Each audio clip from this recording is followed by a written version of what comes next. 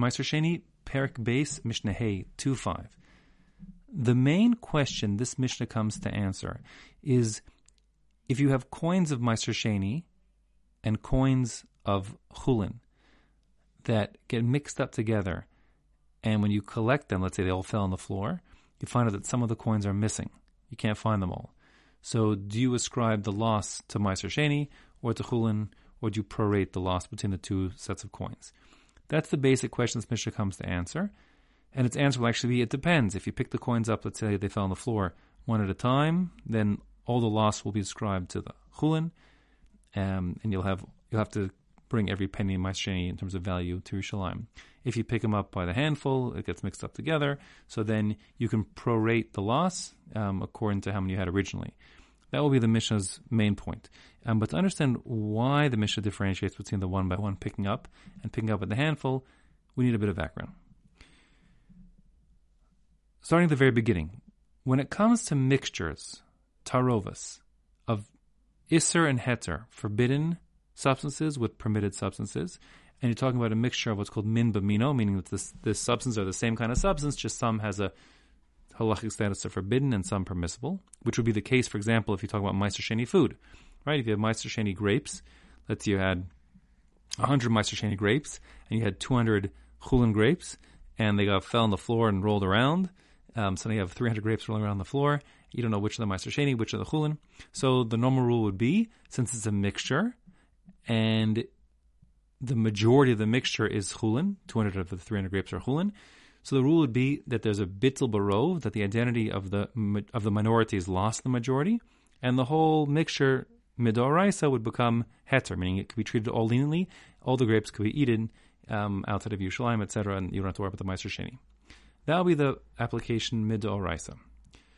Midorabanan, however, mixtures that contain an Isser component, a forbidden item, and that forbidden item may not be batal, may not be annulled midorabanan under certain scenarios. One of those scenarios is where there's a way to make the forbidden component, the Isser, permitted to be eaten. It's called the devarim sheyesh lam matirim, things that are asr, but there's a way to make them mutter to eat. And in the case of Maaser Sheini, there's a way to make these grapes mutter to eat, which is you could just bring all the grapes to Yerushalayim and eat them all over there, or redeem it onto coins, etc., and bring the coins up. So since there's a way for you to make the grapes that are mixed in here that are Isser grapes become permissible, so we will say that the mixture, the Isser component of the mixture does not become batal, even if it's in a minority, and therefore you would still have to worry about the Maaser Sheini grapes in the mixture I just explained. However, just to illustrate the point further, if you had that same food spilling situation occur in Yerushalayim, so now you've got a problem. Now there's no way to bring them back into Yerushalayim to make them permissible because the wall's already been enclosed with the food, and there's no way to be redeeming that food or take it out to Yerushalayim and try a second time because you're not allowed to redeem food onto coins in Yerushalayim. So now you're stuck, and that being the case, really, if you'd had the scenario I gave you, all of those 300 grapes would be considered to be chulin and heter and would not carry the restrictions of Maaser Sheini. So, for example, you could eat them when you're tummy. That's all true. Our mission is talking about a case of coins that had the kedusha of Maaser Sheini put onto it. So the case is, for argument's sake, you had 300 grapes, you had 100 grapes of chulin, which you put onto, let's say, 100. Let's say they're worth 100 prutas, onto 100 prutas of money, and the prutas are therefore have kedushas Maaser Sheini, and you had another little satchel with 200 more prutas of chulin, and you drop all these coins on the floor. So now the coins won't be batal, meaning the forbidden coins that carry the Isser, because you can't use them for anything. You have to use them for Maaser Sheini to purchase food in Yerushalayim. And that would be true even if inside of Yerushalayim, because inside of Yerushalayim too, you could take the money out or transfer the kedusha, etc., even in Yerushalayim. So the rule, therefore, would be that in the mixture, you have to be worried about the Maaser Sheini and recover it. So now, that's that. A second point altogether, that you have to keep in mind, is that when it comes to Maaser Sheini, which is accidentally lost, there is no obligation on the one who lost it to replace it. So in other words, for example, you have your 100 Maaser Sheini grapes, you're bringing them to Yerushalayim. If one drops and rolls into the sewer and you lose it, that's okay. You'll just have 99 grapes and you eat those 99 grapes. There's no requirement to bring a 100th grape and like turn it into Maaser Sheini or something like that. No such thing. So here, with that in mind, our Mishnah says, Ma'os chulin u'ma'os Maaser Sheini shnis pazru. You have coins of chulin and coins of Maaser Sheini that scatter on the floor. Okay, so for my illustration here, I'll use the Bartanura's numbers. Let's say you have, for example, 100 coins of Maaser Sheini, let's say prutas, and 200 coins, also prutas that are chulin. They all scatter on the floor, and you have 300 coins scattered on the floor. Now, here you have 300 coins, and only 100 of the 300 are Maaser Sheini coins. And that being the case, you would think, if you didn't have the Hagdama I just gave, that there's a bittul. But the answer is, no, there's no bittul for the reason I just explained. And that being the case, you have to worry about getting the 100 coins back and treating them with Kedushas Maaser Sheini. So, the Mishnah says, Masha liket, as you pick them up one at a time off the floor, liket the Maaser Sheini. You have to ascribe each one to be Maaser Sheini. Meaning you have to be afraid as you pick this one coin up that it's very possible that it's Maaser Sheini. And therefore we'll say, like L'chumra, it was a Maaser Sheini coin. And on you go till you picked up 100 different coins, in my example. And at that point, ad shi yashlim, once you've reached the threshold of 100, you've picked up 100 coins and you dropped 100 coins of Maaser Sheini. So now you've got all your Maaser Sheini coins back. And then v'hashar chulin, whatever else you pick up will be ascribed to being chulin. That is to say, if in the end you find you only have 297 coins total, you'll say 100 are Maaser Sheini and 197 are chulin. And the missing 3 were chulin coins. So Maaser Sheini loses nothing. That's the first part of the Mishnah. Now, even there, of course, there's no promise that the 100 you picked up are actually all Maaser Sheini. It's very possible, that's probable in fact, that some of the coins, the 197, were Maaser Sheini. And that being the case, you'll still have to make a tanah. You'll have to say, listen, if I picked up the 100 coins that I'm calling Maaser Sheini, if they taka were the 100 coins I dropped originally as Maaser Sheini, so great.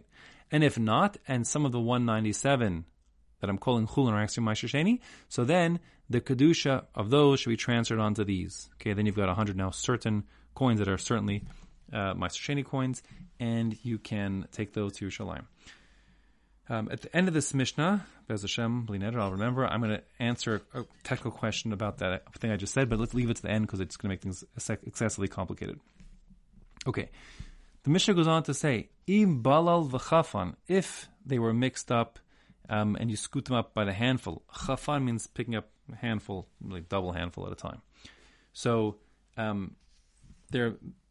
being the case, there's no way to say that each time you pick up a handful that they all magically are Maaser Sheini. No, they're mixed up, and we have to assume that when they're mixed up sort of in a proportional way. And that being the case, we will ascribe, as you pick them up, proportionally chulin and Maaser Sheini, such that it's done lefi cheshbon, it's done prorated. So if in the end of all you're picking up, you find you have 297, in the example I gave, you'll say, well, since it was 1/3 Maaser Sheini and 2/3 chulin, I'll say I've lost 3 coins. I'll say one of the coins was Maaser Sheini and 2 of the coins were chulin that I lost, and I'll just have 99 coins here that I'll treat as Maaser Sheini and bring them to Yerushalayim and purchase over there foodstuffs.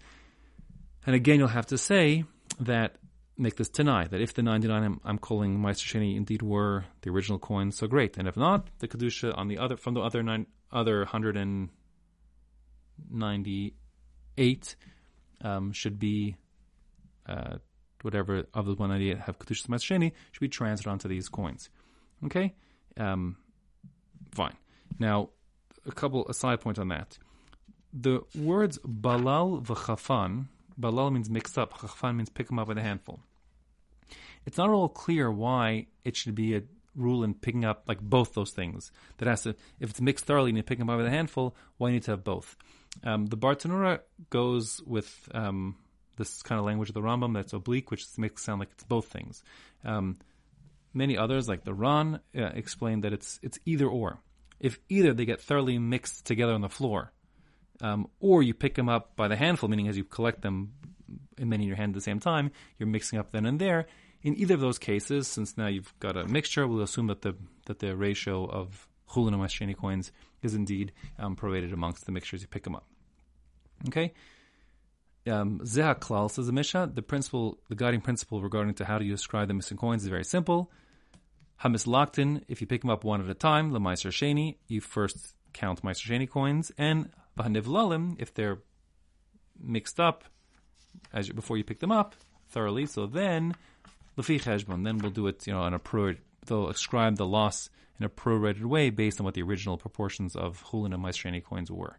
Again, a proof to the Ran as opposed to how the Bartanur makes it sound. Here it says Nivlalim without talking about Chafan. It doesn't talk about picking up by the handful, it just says gets thoroughly mixed up first. So in other words, the case would be like drop them on the floor, then the street sweeper sweeps up into a big pile. At that point, when you pick them up, even one at a time, according to the Ran anyways, for sure, you would proratedly allocate the loss, if there is any loss in coins. Okay, now, I said I'd come back to a side point. The side point is, in the next Mishnah, Be'ez Hashem, we're going to learn that you can't just transfer Kedusha from Prutas to Prutas. In fact, you'll have to bring another coin, intermediate coin in the middle, and then transfer it to that coin, and then back onto the Prutas. So in the case of making this Tanai, and saying, if I got it wrong, the Kedusha from these coins that I'm calling Chulin should be transferred on to those coins which I'm calling Maaser Sheini. So some Mefarshim learn here you can do that, and it's different than the next Mishnah. And others learn, like the Rosh, for example, also Tosfos in Beitza, in David Amabes in Beitza. So they learn that you actually do need to bring intermediate coins here, and like we'll describe in the next Mishnah. And the only reason the Mishnah here doesn't talk about that middle stage is because the next Mishnah deals with it. Okay, more on that coming up right now.